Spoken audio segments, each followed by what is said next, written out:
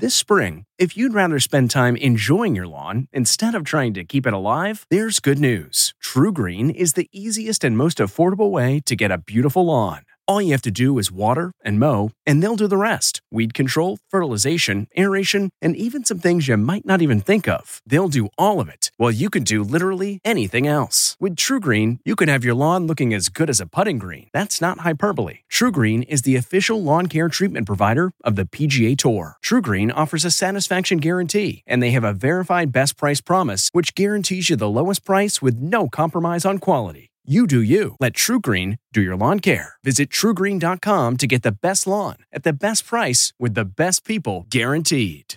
Face the Nation, coming up next. Don't have time to keep up with the news? Try the CBS News Radio app on your iOS or Android device. You'll get the latest news as soon as you start it up. It's that easy. You can also listen to great programming like Face the Nation, Weekend Roundup, or the CBS Evening News. And good evening. Wall Street today signaled its approval of the tax cuts passed by the Republican-controlled Congress. You can even download them straight to your phone and listen later. It's all on the CBS News Radio app for iOS or Android. Download it today. It's Sunday, May 13th. I'm Margaret Brennan, and this is Face the Nation. In a week where U.S. diplomacy took a giant step backwards with the president pulling out of the Iran nuclear deal. This was a horrible, one-sided deal that should have never, ever been made. Efforts to craft a new relationship ahead of the summit with North Korea took a big step forward. The North Koreans invited reporters to witness the dismantling of their main nuclear test site later this month. And Secretary of State Mike Pompeo traveled there to bring home the 3 American detainees. They were greeted by a triumphant President Trump. But is North Korea really serious about denuclearization? And what impact will the U.S. breaking the agreement with Iran have on crafting a new one with North Korea? We'll ask Secretary of State Pompeo. The fallout from the president's decision to nix the Iran deal is already being felt in the Mideast as U.S. allies scramble to craft a way forward with the Iranians. We'll have reports from Tehran, Gaza, and Jerusalem, where the controversial new U.S. embassy is scheduled to open tomorrow. We'll also speak with South Carolina Republican Senator Lindsey Graham. He'll respond to the cruel comment from a White House aide about his close friend John McCain, who is battling brain cancer. Plus, we'll sit down with former Defense Secretary and CIA Chief Robert Gates, and we'll have analysis on all the news coming up on Face the Nation.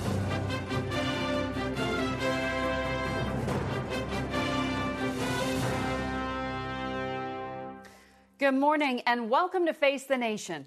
Tensions are rising in the Mideast, and we have 3 reports from the region. We begin with CBS News foreign correspondent Elizabeth Palmer in Tehran. Liz, after the U.S. pullout, what efforts are being made to salvage what's left of the nuclear deal? Dr. Jawad Zarif, the Iranian foreign minister, left Iran yesterday. He went to Beijing first. He's then heading to Russia, and then he's going to Europe. Basically, Dr. Zarif is going to ask these other 5 countries to guarantee what Iran most wants from a nuclear deal, that is access to international capital and banking. Now, these are things that the U.S. is signaling it's going to try and block under new sanctions. So Dr. Zarif is basically asking these other 5 countries to do an end run around upcoming U.S. sanctions. And how are Iranian citizens responding to the deal falling through? Well, the hardliners hit the streets after President Trump's decision with the old cries of death to America. But they and everybody else are actually much more angry with their own government. They're fed up because they haven't had salary increases, there are no jobs, there's corruption, and most of all, they say the Iranian government can offer nothing but a bleak future. I've never heard people so angry here. For the moment, the government is keeping a lid on little protests that have been springing up everywhere, but it's anyone's guess how long they can maintain stability. Thanks, Liz. The official opening of the U.S. Embassy in Jerusalem tomorrow threatens to make relations between the Israelis and the Palestinians even worse. We want to bring in CBS News foreign correspondents Holly Williams in Gaza and Seth Doan in Jerusalem. Seth, let's start with you. Good morning. This embassy move comes at a sensitive time and coincides with a number of events, including the 70th anniversary of the State of Israel. That is something, of course, that Israelis celebrate and Palestinians mourn. Palestinian protests have been growing in the last 6 weeks, and they are expected to culminate early in the week in Gaza. Hamas has encouraged its supporters to storm the border. That is something that the Israeli military is bracing for. They have snipers. They've also positioned forces inside settlements, and they have doubled the number of troops alongside Gaza and the West Bank. They say they are determined to try to stop Palestinian protesters from infiltrating into Israel, but they have to walk a very fine line. They do not want to see things escalate. They certainly do not want to see more images of Palestinian casualties broadcast on television sets around the world. Meanwhile, here in Jerusalem, posters are up around town celebrating this move and thanking President Trump and America for moving the U.S. Embassy from Tel Aviv to Jerusalem. Margaret? Seth, thank you. Holly, what are you seeing in Gaza? Good morning, Margaret. Well, we were here in Gaza on Friday when Palestinians clashed with Israeli soldiers along the border fence. Palestinians have condemned the move of the U.S. Embassy to Jerusalem because they hope that East Jerusalem will one day be their capital if they ever get their own state. Many of the demonstrators were peaceful, but some threw rocks and burned tires, and others stormed a border crossing point for cargo and damaged fuel and gas pipelines. Israel has now closed that crossing point, and fuel shortages are expected here in Gaza. Israeli soldiers fired tear gas canisters and live ammunition. They have killed more than 40 Palestinians over the last 6 weeks, including a 15-year-old boy who died of his wounds yesterday, according to officials. Last night, Israel says that it bombed an underground tunnel built by Hamas. That's the militant group in control of the Gaza Strip, and similar tunnels have been used in the past to attack Israel. The Palestinian protesters seem to be driven by anger and frustration. The blockade of the Gaza Strip for more than 10 years now has made this poverty-stricken place even more desperate. The roughly 2 million people who live here have to contend with nearly 50% unemployment, frequent power cuts, and contaminated water. Margaret? Thank you both. We want to welcome Secretary of State Mike Pompeo, our first guest here in the new Face the Nation studio. Mr. Secretary, thank you for joining us. It's great to be with you. Happy Mother's Day. It's a beautiful studio. Thank you. It's been an extraordinary week for you on many fronts. I want to ask you about North Korea. They have in the past pledged to dismantle nuclear sites before. They're saying they're going to do it again. Is this latest pledge a theatrical gesture, or is it significant? Well, my trip was designed to lay the groundwork to prepare for the president's meeting with Chairman Kim on June 12th, now just 30 days away. We've seen this happen before. We have our eyes wide open with respect to the fact that the North Koreans have not proved worthy of their promises. But we're hopeful that this will be different, that we won't do the traditional model where they do something and we give them a bunch of money and then both sides walk away. We're hoping this will be bigger, different, faster. Our ask is complete and total denuclearization of North Korea, and it is the president's intention to achieve that. As he has said, we'll see if that works, but we're setting the conditions for a successful meeting between the two leaders. Have you defined denuclearization? Yeah, total, full, complete. That means all dismantling, Yes. stopping computer modeling, getting rid of the centrifuges, stopping all enrichment, getting inspectors on the ground. Yes, ma'am. The same deal we should have done with Iran. So for you, you've talked about making it worth North Korea's while financially if they follow through. John Bolton said today on another network that no one should look to the U.S. for economic aid, including North Korea. That's right. How do you reconcile those two things? Oh, you seem it's very, to be in contrast. No. Oh, no, ma'am. Very, very consistent. What Chairman Kim will get from America is our finest, our entrepreneurs, our risk takers, our capital providers, not our taxpayers. They'll get people. They will get private capital that comes in. North Korea is desperately in need of energy support, electricity for their people. They're in great need of agricultural equipment and technology, the finest from the Midwest that I come from. We can deliver that. And as I said earlier this week, we can create conditions for real economic prosperity for the North Korean people that will rival that of the South. And that is our expectation. It won't be U.S. taxpayers. It will be American know-how, knowledge, entrepreneurs, and risk takers working alongside the North Korean people to create a robust economy for their people. That sounds like sanctions relief. To make it possible for a company to invest directly in North Korea. Ma'am, if we get denuclearization, of course, there'll be sanctions relief. Certainly. There'll be more than that. There'll be the president has a commitment, and he will make this commitment to Chairman Kim, I am confident, that says, if you do the things we need to do so that America is no longer held at risk by your nuclear weapons arsenal, and that you get rid of your CBW program and missiles that threaten the world, we'll ensure that your people have the opportunity for the greatness that I know Chairman Kim wants them to have. Not many secretaries of state get to say they brought 3 Americans home in their second week on the job, or have even been to North Korea twice in 6 weeks' time. But I'm wondering, in your interactions with Kim, because you've had them directly, have you assured him that the U.S. isn't trying to oust him from power? I have told him that what President Trump wants is to see the North Korean regime get rid of its nuclear weapons program completely and in totality. And in exchange for that, we are prepared to ensure that the North Korean people get the opportunity that they so richly deserve. It's pretty straightforward. And I said earlier this week, I think in that sense, Chairman Kim shares that same objective. I think he understands that President Trump has put an enormous pressure campaign in place with the aim of achieving a good outcome for North Korea and its people. That's our objective. That's the American goal that President Trump set forward. So the U.S. no longer believes that Kim Jong-un is holding onto these weapons to secure his place in power. In other words, you are saying no regime change. Only time will tell how these negotiations will proceed. The president uses the language, says we'll see. There is still a lot of work to do. The American leadership under President Trump has its eyes wide open. It could be that we won't be successful. It's possible. We acknowledge that. We've watched this fail before. But the model that has been employed here is fundamentally different, and we are hopeful that we will get a fundamentally different outcome. What will this summit in Singapore look like? Are you walking into the room with President Trump to sit across from Kim Jong-un? I don't know. You don't know yet? I don't know. We're working on the details, the actual blocking and tackling of the meeting. We have been working on them for weeks. We'll have teams working on them in the days and weeks ahead. We've got now some 30 days, I guess it is. And there will be a great deal of work done between our two countries between now and then to finally set the stage for what we hope will be a very successful visit in Singapore between our two leaders. So you're still figuring out the protocol, but you spent the most time with Kim Jong-un. I have. What has struck you about him? What struck me about him, he is very knowledgeable in the sense of he knows the files. He's very capable of engaging in complex set of discussions. When I ask him a question about something that's a little off, he answers it. There's no note cards. It is Chairman Kim, in this case, interacting with me directly, having a robust discussion about what the outlines of a successful negotiation between our two countries might ultimately be.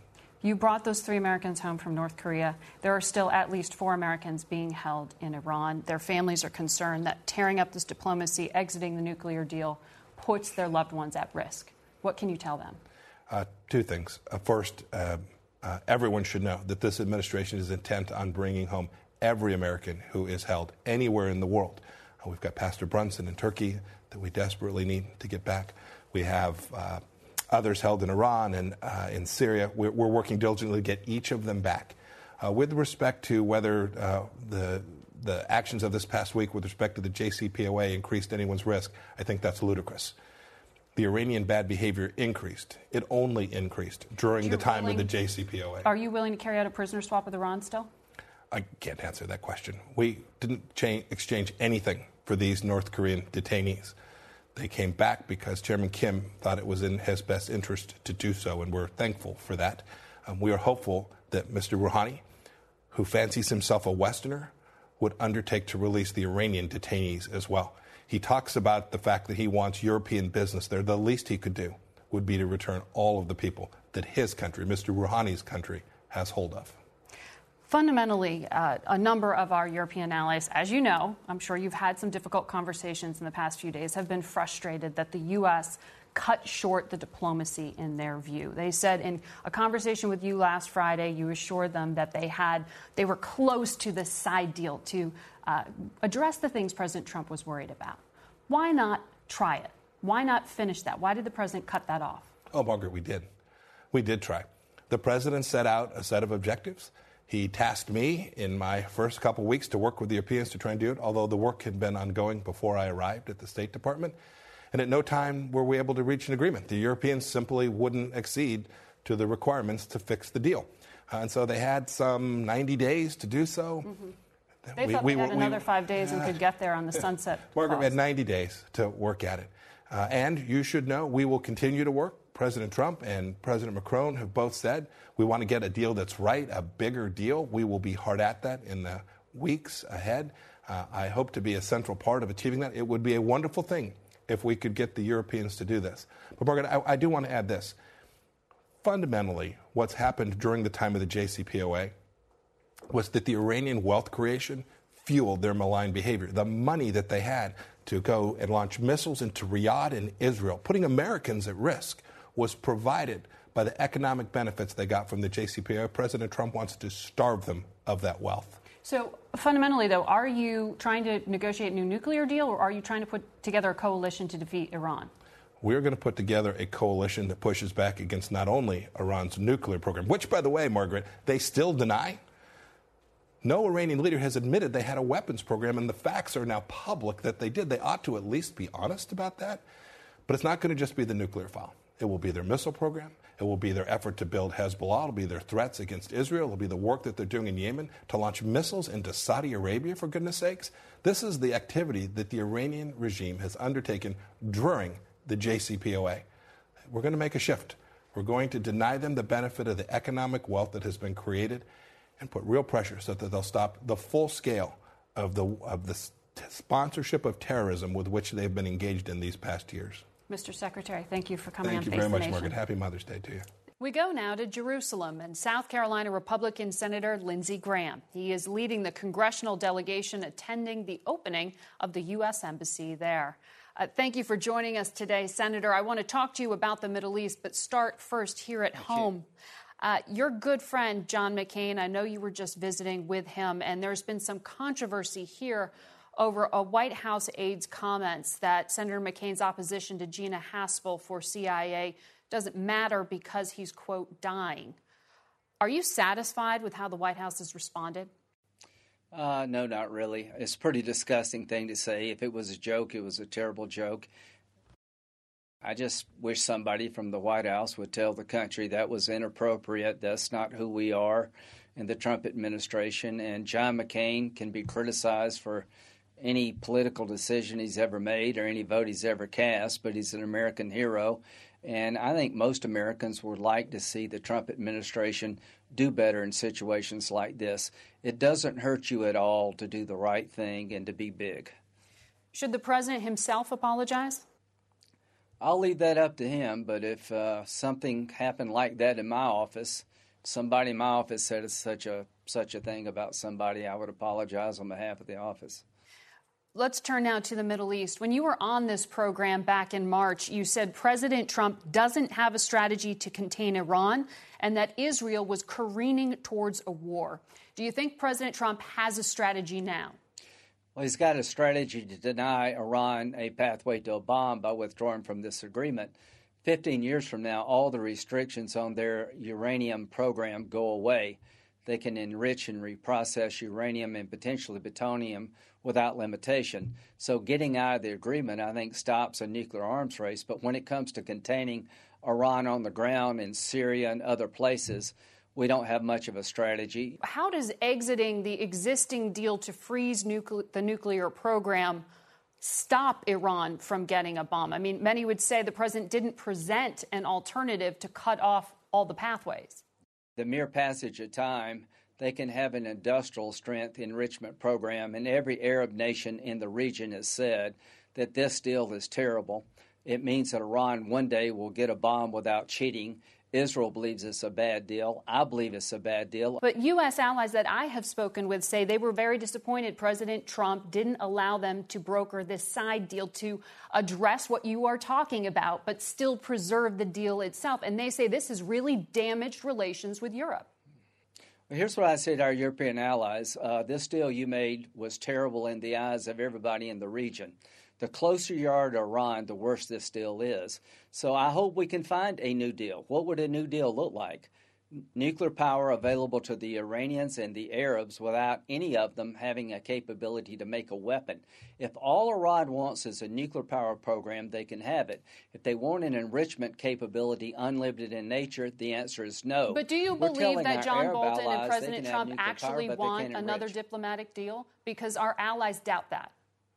Well, I think they do. I think they want a deal where Iran cannot, over the passage of time, develop a nuclear weapon. The current deal is terrible. They took $150 billion.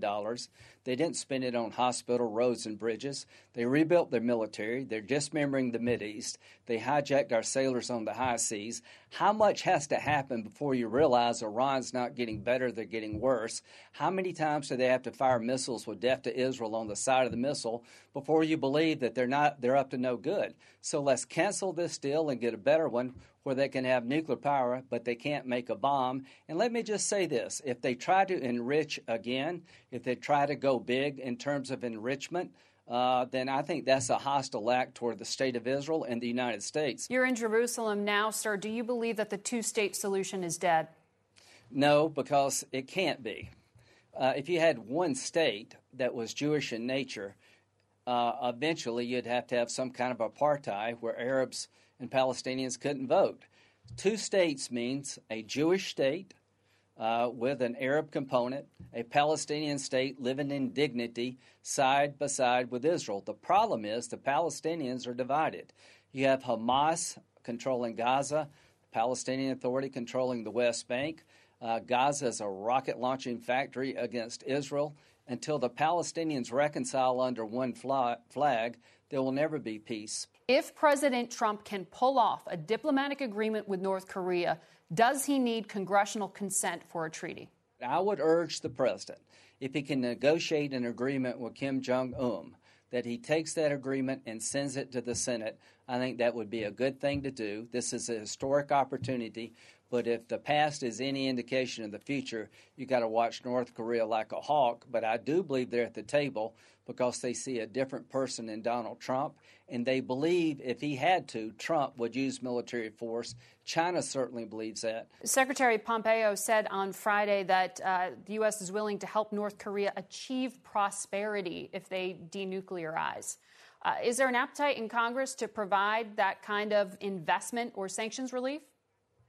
Be the best money we ever spent. If you could really get North Korea to give up their nuclear program, then I think there'd be a lot of support in Congress to give North Korea a better life. Provide aid, relieve sanctions with one condition, that you give up your nuclear weapons program in a verifiable way. When it comes to North Korea, I think there'd be a lot of congressional support. The average North Korean is about 3 inches shorter than those in their friends in their neighbors in South Korea because of the terrible conditions in North Korea. And you would want U.S. troops to stay at current levels? I would want U.S. troops to stay in South Korea to stabilize the region. China's moving around. I want to stay close to our allies in Asia. But if you had a peace treaty that ended the Korean War, you had a verifiable agreement where North Korea gave up their nuclear weapons and they really meant it and we could prove it, then I'd leave it up to the president if he wanted to reduce troops and send them somewhere else. I don't want a war with North Korea. The best thing could happen is for them to give up their nuclear weapons program. I'm not trying to spread democracy to North Korea. I'm not trying to unify South Korea and North Korea. I'm trying to stop an unstable regime from having more weapons that can hit America. Senator, thank you for your time. We'll be back in a moment. If you like this podcast, check out what other podcasts are available from CBS News Radio. This is The Takeout with Major Garrett. Every week, an extended conversation at a restaurant in our nation's capital with newsmakers like the administrator of the Environmental Protection Agency, Scott Pruitt. Climate's changing. We contribute to it. I've said that 1,000 times, okay? Chairman of the Democratic National Committee, Tom Perez. That's what this president has always been about. He divides people. Samantha Bee, our very special guest. I think I just realized my voice is really boring on podcasts. I'm sorry, everyone. Subscribe now for a new podcast every Friday morning. The Takeout with me, Major Garrett. Welcome back to Face the Nation. I'm Margaret Brennan. Former CIA Director and Defense Secretary Robert Gates served 8 presidents, working on nearly every national security issue that America faces. When we spoke at William and Mary Friday, I asked Gates whether he thought North Korean leader Kim Jong-un was really serious about dismantling the country's nuclear program. I think he's serious about this. I think he sees an opportunity, as do we. I think the president's tough talk and the willingness of the Chinese and the Russians to agree to the toughest sanctions we've ever really applied to North Korea certainly increased the pressure on the North Koreans to come to the table. But I think he also feels that he's at a point with his nuclear program and his ballistic missile program that he can, at least for some period of time, go without testing and test the U.S. administration and see what might happen. I think it's very complicated. They have a nuclear enterprise that is dramatically larger than Iran's. Miles and miles of tunnels, multiple sites, existing nuclear weapons. So getting to genuine denuclearization will be a very complicated process. You've raised concerns in the past about President Trump's unpredictability as a leader, but do you see that unpredictability as an asset in this case? I think that the unpredictability in terms of some of the tweets and some of the tough talk did get the attention of the North Koreans and the Chinese as well in terms of fire and fury and so on. My view is generally that tactical unpredictability is good and is an asset. Strategic unpredictability is probably not a good idea for a great power. Where would you put the president's unpredictability, tactical or strategic? Well, I think that's not clear yet. What is he actually able to offer as some kind of incentive for Kim Jong-un to negotiate away his weapons? Actually, I think the president goes in with a lot of cards to play. A peace treaty, diplomatic recognition, a guarantee that the United States would not try and overthrow the regime by force, the whole panoply of economic sanctions that have been put on. So he has a lot to negotiate with. If the president gets something in hand from the North Koreans, do you think he has to go to Congress to get approval of it? I think he should. If you just do these things by executive agreement, first of all, that doesn't make it the law of the land for the next president. The next president, with the stroke of a pen, can overturn it, just as President Trump has done with the Iran deal. That would need to include inspectors on the ground in North Korea. That would need to include Kim Jong-un actually dismantling some of his nuclear program. I mean, is the benchmark here at least what was negotiated in the Iran deal, and the president has to go beyond that? Well, it's at least that. When you have a program as expansive as the North's, you have to have any time, any place inspections. You have to have a huge number of inspectors that can go around the country and can observe destruction of facilities, who can monitor that they stay destroyed, that they aren't being rebuilt someplace else in secret. So the magnitude of the monitoring and the verification of any agreement would be, I think, an order of magnitude more complicated and bigger than is the case and has been the case in Iran. What do you put the odds of success at? I put the odds of immediate success as very low. But the odds of getting something accomplished over a longer period of time in a kind of step-by-step approach, beginning with what the president has already gotten in terms of their willingness to talk and the cessation of the testing and so on. Kim looks at the world and he sees that Gaddafi gave up his nuclear program, he's dead, his regime is gone. Saddam never had nuclear weapons, he's dead, his regime is gone. Kim looks at this and says, why would I give up my nuclear weapons? And so I think you have to change the strategic environment in Asia for Kim actually to be willing to consider giving up his nuclear weapons. What is the immediate impact of exiting the Iran nuclear deal? Well, I think in the short term, it isolates the United States. I think it was a flawed agreement. We were supposed to get anytime, any place inspections.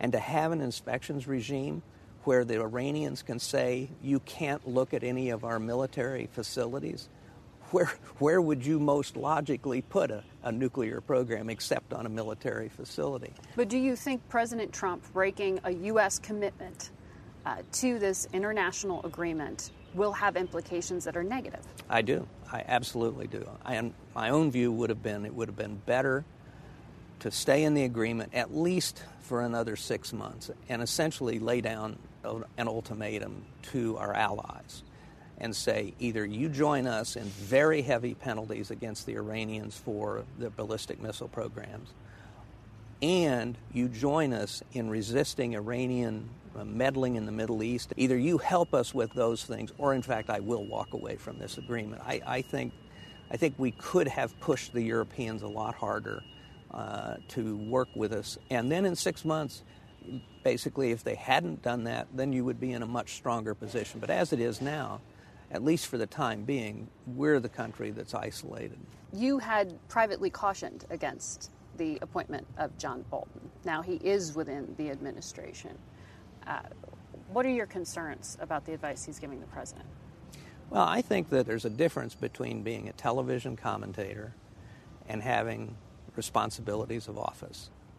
And I've seen this happen a lot. One thing that has struck me is that the process at the NSC seems to be working better in terms of documentation of things, of positions being taken. He's clearly got a strong relationship with both, has developed a strong relationship with Secretary Mattis and obviously with Secretary Pompeo. So I think in that sense the president is probably better served because there's less infighting, if you will, within the administration. You were at the CIA for 26 years. Do you agree with Senator John McCain that Gina Haspel is a patriot, but that a refusal to acknowledge torture's immorality is disqualifying for her to be the director of the CIA? No, I don't think it's disqualifying. I think that I worry about presentism. I think you have to go back to 2001, 2002, and the horror that people in the administration felt. People were terrified about when the next attack was coming. And only with the retrospect of 17 years of no foreign-based major attack taking place again can we go back and revisit these things. I don't know Ms. Haspel, but by all accounts, she's had an extraordinary career, a very distinguished career, has really served her country well. And I think to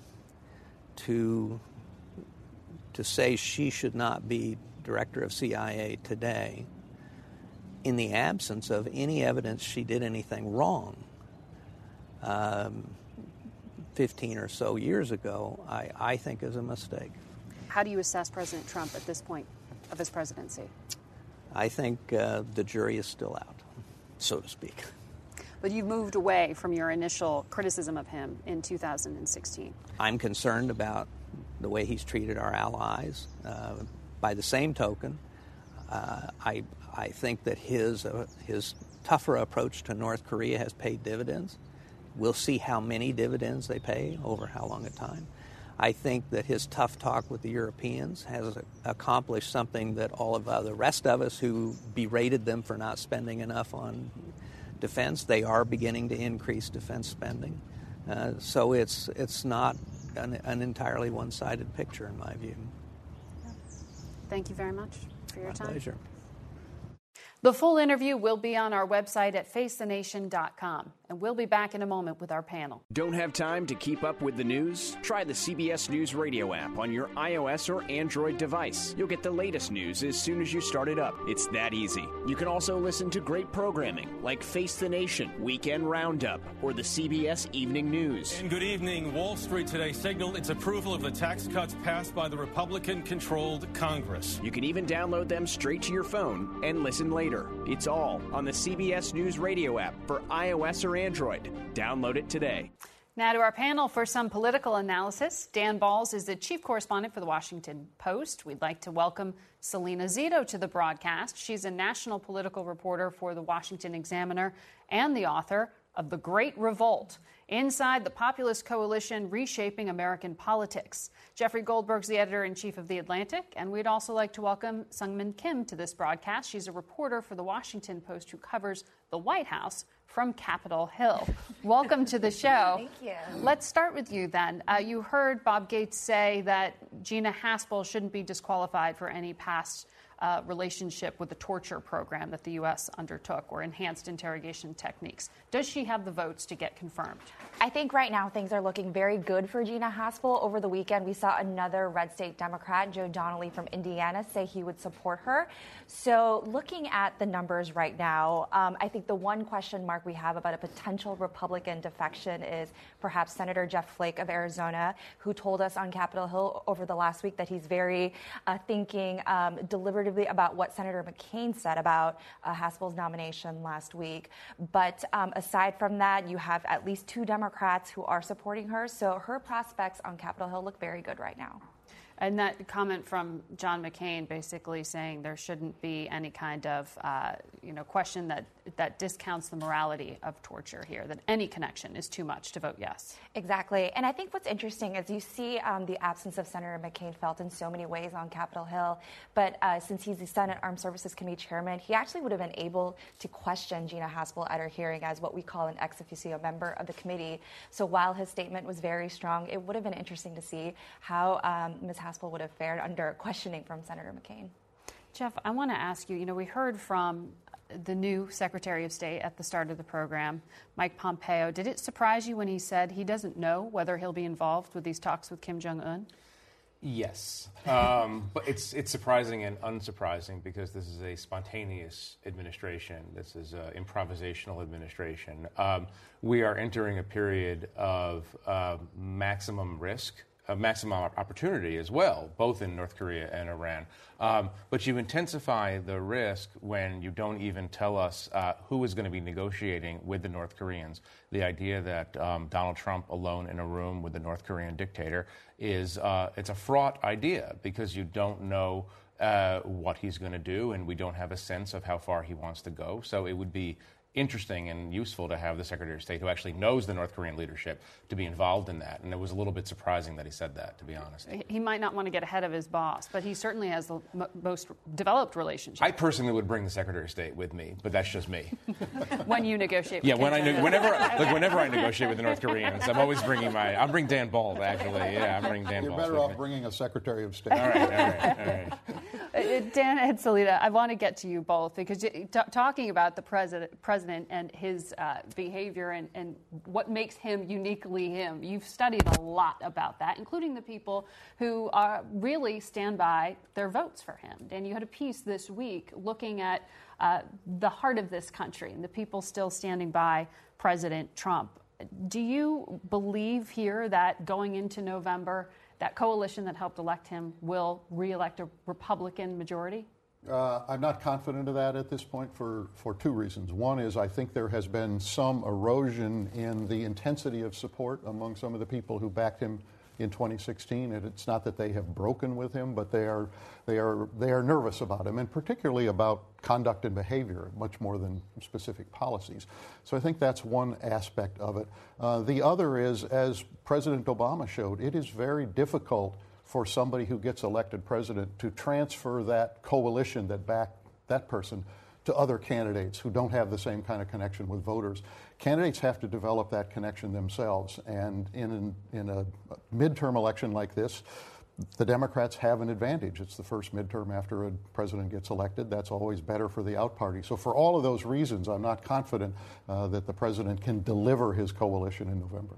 But you said in your piece, the people didn't change, the Democrats did. That's what one person you interviewed told you. Well, that's right. I ended up talking more to Republicans and people who had supported Trump. But in talking to some of the Democrats in the Midwest, I think there's a feeling that the National Democratic Party doesn't understand the Midwest in the same way that a lot of the Trump voters felt that they didn't understand the Midwest. And their view is the Democrats have to figure out a way to be able to talk to the center of the country while continuing to hold the coasts. And if they can do that, then they will be genuinely competitive in 2020. And Selena, that's a question you're asking in your book. I mean, is that even possible? Well, and, one of the things about this coalition is that Donald Trump wasn't the cause of it. He was the result of it. So this coalition, I believe, is willing to continue to break things even outside the ballot box. I'm unsure what's going to happen in the midterms, but I do understand that it is still pretty strong and it's pretty intense. And they still believe that both political parties, not just the Democrats, but the Republicans as well, aren't listening to what they have to say. And I find that fascinating that this movement is going on, but we're still not hearing it. And so that's not hearing it. You're saying on Capitol Hill, not hearing it. Not hearing it in the way it's depicted when typically when there's news reports and they talk about the Trump voter is this and or that and this is what they want. Case in point, look at the Republicans in West Virginia. They were convinced that Don Blankenship had a chance. Well, I have been to West Virginia. It's in my backyard. I live in Pittsburgh. Don Blankenship had zero chance. Absolutely none. But both the Republican establishment and a lot of the news media thought this was something that was going to happen. So they still don't understand what is causing this coalition to stay together, but also to have their voice be heard in the ballot box. Seung-Min Kim, I want to ask you, this report out of the White House this week that the Homeland Security Secretary, Kirstjen Nielsen, was just lambasted in a meeting with the president, so much so that she actually drafted a letter of resignation. For the moment they say she is staying. What was the feedback like on Capitol Hill? I mean, at this point, there are a number of people who've been reshuffled in this cabinet. Can you get a Homeland Security Secretary confirmed? I think members of the Senate, particularly Senate Republicans, are just exhausted with the constant cabinet drama that we've seen, especially that has picked up this year. First of all, just on the simple fact that you have to confirm all these replacements once they're ousted, and a lot of these are very difficult tasks in a midterm year.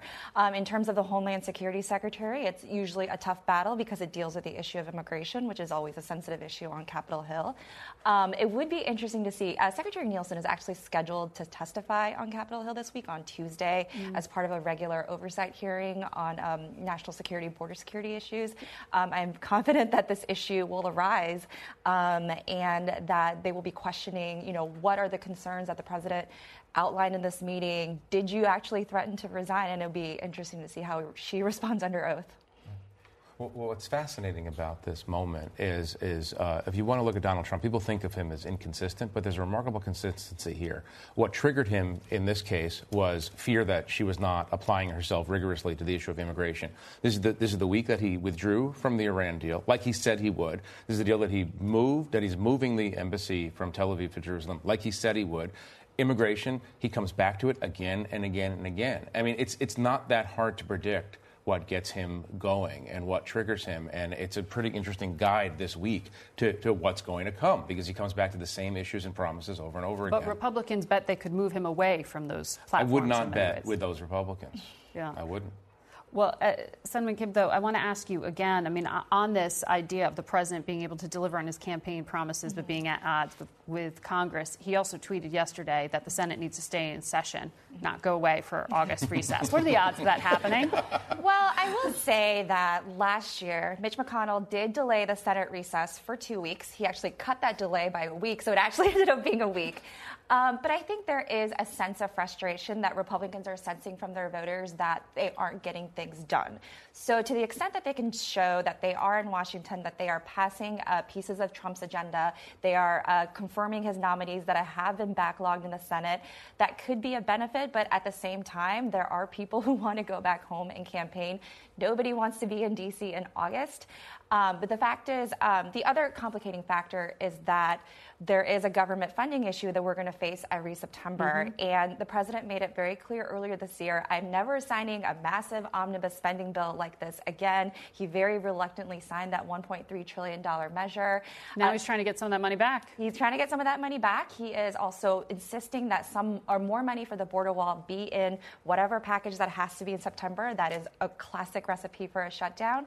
But the recess, you have to say for recess could be a tactic to actually try to get that funding work done ahead of time. But We know this Congress, they never do anything without a deadline.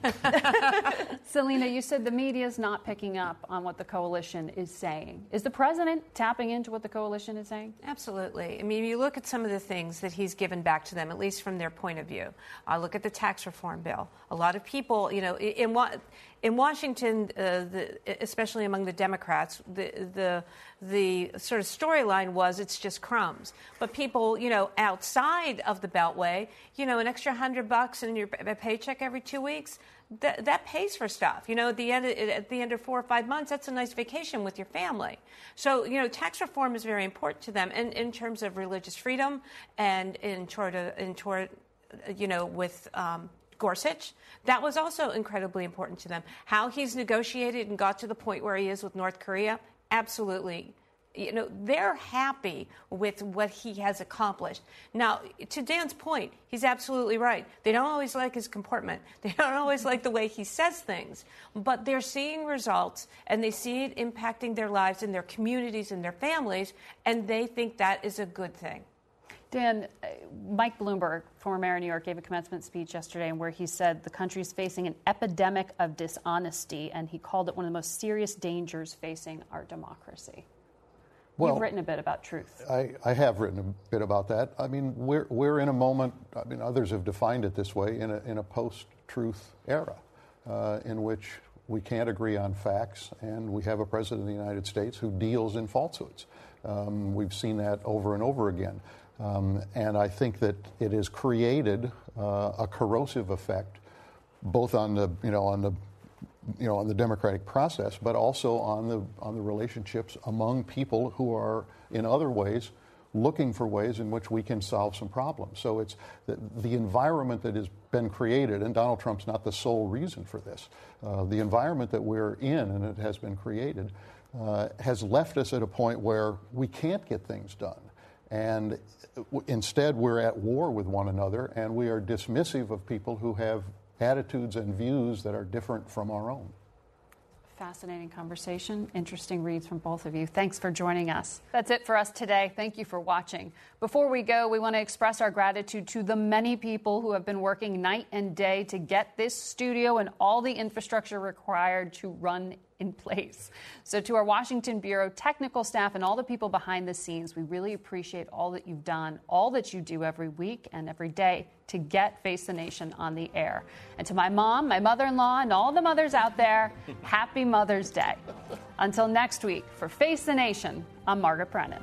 Today's guests were Secretary of State Mike Pompeo, Republican Senator Lindsey Graham of South Carolina, and former Defense Secretary and CIA Director Robert Gates. The executive producer of Face the Nation is Mary Hager. This broadcast was directed by Allison Hawley. Face the Nation originates from CBS News in Washington. For more Face the Nation, we're online at facethenation.com, and you can follow Face the Nation and CBS Radio News on Twitter, Instagram, and Facebook. Face the Nation is also rebroadcast on our digital network, CBSN, at 11 a.m. and 6 p.m. Eastern every Sunday.